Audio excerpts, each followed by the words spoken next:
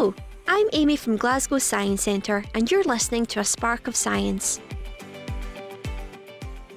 At this time of year, you may have noticed fascinating insects buzzing around your garden and parks.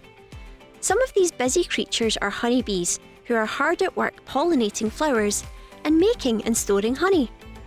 But have you ever wondered what happens to these creatures once summer comes to an end?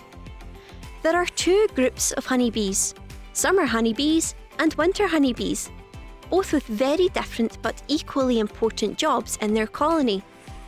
As summer ends, the summer honeybees complete their work and naturally pass away, as they only have a lifespan of 6 weeks. It's now the job of the winter honeybees to keep the colony safe throughout the colder months. When the temperature drops below 10 degrees Celsius, the winter bees gather to form a huddle or cluster around the queen to keep warm. All together, they shake, shiver and shimmy to create heat up to 37 degrees Celsius. That's the same temperature as our bodies.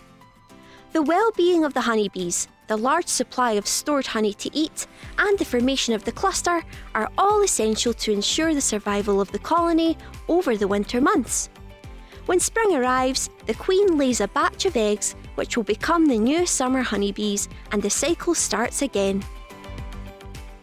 I hope you enjoyed this episode of A Spark of Science, brought to you by Glasgow Science Centre. As an educational charity, we want to keep everyone inspired with science. You can explore the vast array of online content on our website, and you'll find us on Twitter at GSC1.